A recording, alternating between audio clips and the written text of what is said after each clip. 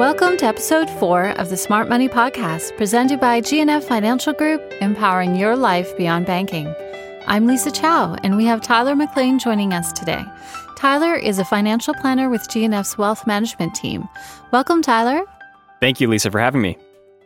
Today, we're talking about registered retirement savings plans, or RRSPs, and tax-free savings accounts, or more commonly known, TFSAs. Tyler, for our listeners today, I'd like to discuss the benefits and advantages of each kind of plan and how we can all determine which plan is right for our specific situation. Tyler, can you please start by explaining what each plan is? Of course. Let's start with the RSP. An RSP is a type of savings account registered with the Canada Revenue Agency that people open to save money for their retirement. An RSP works by allowing people to save money during their working years, and then they can take that money out once they retire. What are some specific advantages of opening an RRSP? Most of the benefits of an RSP revolve around what you can save on taxes. Any income you earn from investments in your RSP are tax sheltered until you withdraw those funds when you retire. By the time you're ready to withdraw your RSP funds, you'll probably be in a lower tax bracket than during your working years, so you'll benefit from that lower tax rate. It sounds like an RRSP can be a great tool to save a nest egg for retirement years. Is an RRSP exclusively used for retirement? While the most common reason for contributing to an RSP is retirement savings, you can borrow the funds from your RSP for bigger life events as well, such as buying a home under the Home Buyers Plan or paying for education under the Lifelong Learning Plan. You do have to keep in mind that you'll have to repay the funds that you withdraw from these plans over a specified period of time. But remember that any money you take out of your RSP for any other reasons besides these two, you'll have to pay tax on it, which is why it's ideal to wait until you're in a lower tax situation, for example, when you're retired, before you withdraw large amounts of money. To learn more about these options, it's best to discuss your specific situation with a certified financial planner. If the main purpose of an RRSP is to save for retirement, is there an ideal time frame to open one and to start saving? As soon as possible, Lisa. You're never too young to open an RSP as long as you have earned income. Even if you're just starting out and still working on your career, by getting into the habit of saving now, it's easier to continue contributing as your earnings increase. You can even set up pre-authorized contributions so that funds get deposited directly into your RSP every time you receive a paycheck. A pre-authorized contribution, or PAC, makes RSP contributions very straightforward. On the flip side, you can contribute to an RSP until the year you turn 71, so you can also start saving a little later in life and still benefit from the savings you'll earn. That makes sense. It definitely sounds like a good idea to start saving as soon as possible in order to have a comfortable and secure retirement. Can I put any amount of money into an RRSP, or are there limits? It's a great question. There are annual contribution limits to an RSP, and these are dependent on a few factors, such as your earned income over the past year and the maximum yearly RSP contribution limit, which is a dollar amount set on an annual basis by the CRA. For 2016, for example, this amount is $25,370. The nice thing is, if you don't contribute the maximum amount in 1 year, the balance carries over into future years. The government will keep track of your RSP contribution limit, and you can easily find your contribution limit on your notice of assessment. Okay, so let's fast forward a few years and take a look at what happens when I retire. What are my options when it comes to this money that I've set aside? When you retire and wish to start using the RSP funds, you have a few options that are available to you. You can take the money out as cash. You can put the money into a registered retirement investment fund, or RIF. You can put the money into an annuity, which is an insurance product that pays out in regular payments at a future date, or you can do a combination of the above. No matter what you do, you must close your RSP when you turn 71. Because there are a few avenues you can take with your funds after you retire, I always recommend that you meet with a certified financial planner so you're well informed and educated about your options available. I can see why it's beneficial to meet with a financial planner to talk about all these choices, especially since you want to spend your retirement years enjoying your freedom and not worrying about your finances. Absolutely, Lisa. And it's important not to underestimate how much money you'll need to have at retirement in order to live comfortably. For example, according to the Money Sense website, a middle-class couple looking to retire at age 65 could need up to $625,000 to maintain their standard of living.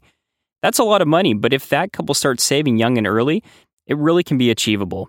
Everyone's situation is different, and understanding how much money you will need for your retirement is something that a financial planner can help you figure out. That is quite a reality check. You mentioned earlier, before retirement, I might need to access my savings, maybe for a home reno or vacation. Isn't RRSP the best tool to save for something like that? Well, if you think, Lisa, that you might need access to your money sooner, a TFSA or a tax-free savings account might be a better choice for you. The TFSA plan was introduced in 2009, and it offers a flexible savings solution for both short and long-term savings goals. I like the sound of that. What are some other benefits of a TFSA? Well, a TFSA allows for flexible withdrawals of your funds at any time and really for any purpose. So you can easily use TFSA funds to buy a new car, renovate your home, take that dream vacation that you've been planning, or even help grow your retirement nest egg. The options are wide open. There is also no earned income requirement to open a TFSA. This means that you can open one even if you are retired or a stay-at-home parent or spouse. And unlike an RSP, you do not have to close out a TFSA at a certain age. You can keep it open and keep saving as long as you live. A TFSA has a lot of advantages. I like the idea of being able to take out money whenever I need to without worrying about tax implications.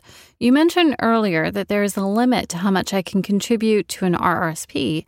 Are there any contribution limits with a TFSA? Yeah, there are, and currently in 2016, you can contribute a maximum of $5,500 for this year. However, if you are unable to contribute in 1 year, your unused contribution room can be carried forward, which means you can put the money in your TFSA the following year if you'd like. I know you mentioned there's no age limit to how long someone can keep contributing to a TFSA, but do they have to be a certain age to open one?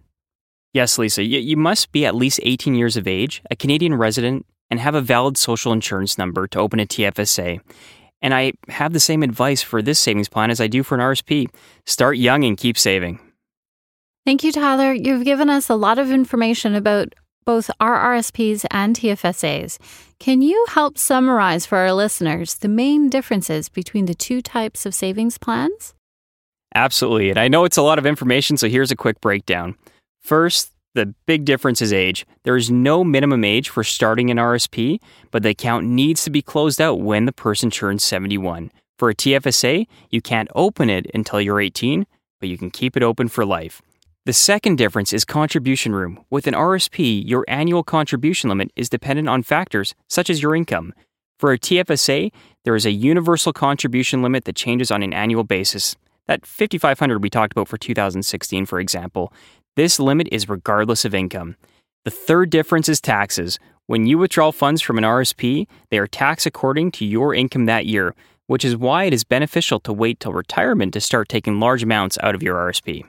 With the TFSA, any withdrawals you make and interest earned is tax-free. And fourth, for both RSPs and TFSAs, any money in either savings plan is sheltered from tax for as long as the funds are held within the plan. It sounds like there are a few key differences between each savings plan. How can I figure out which one is better for me and my circumstances? Well, really, before you decide on which investment the money should go in, an RSP or a TFSA, you should consider factors such as your income level and your need for flexibility and easy access to your funds. Other factors to consider are if you have short-term goals, such as buying a new car, in which case you'd probably benefit from a TFSA, or if you're comfortable leaving your funds in, maybe for a longer period of time, in which case you'd probably benefit from an RSP. Thank you so much, Tyler, for this interesting and informative discussion. I know we covered a lot today, but can you give us 3 takeaways for our listeners? Sure. First of all, no matter which savings plan you select, the important thing is to start saving. Start early and get into the habit of making contributions. I would recommend setting up a pre-authorized contribution to a savings account right away. By having funds diverted automatically to a savings account, you can easily save and earn without having to think about making manual contributions. Second, when you're thinking about how much money you'll need for retirement, don't underestimate what you'll need. Think about saving now to maintain your standard of living in the future. Third, get advice. The best thing I can recommend is to book an appointment with a certified financial planner who can help you understand the differences between an RRSP and a TFSA and can empower you to make an informed choice on which plan is right for you. If you're interested in learning more about how GNF can get you started with an RRSP or a TFSA or any savings plan, please connect with myself or one of our other certified financial planners at 604-419-8888. We also have information about savings plans on our website at gffg.com/investing. Thank you again, Tyler, for this great discussion, and thank you, everyone, for listening. We'll be back soon with our next Smart Money podcast.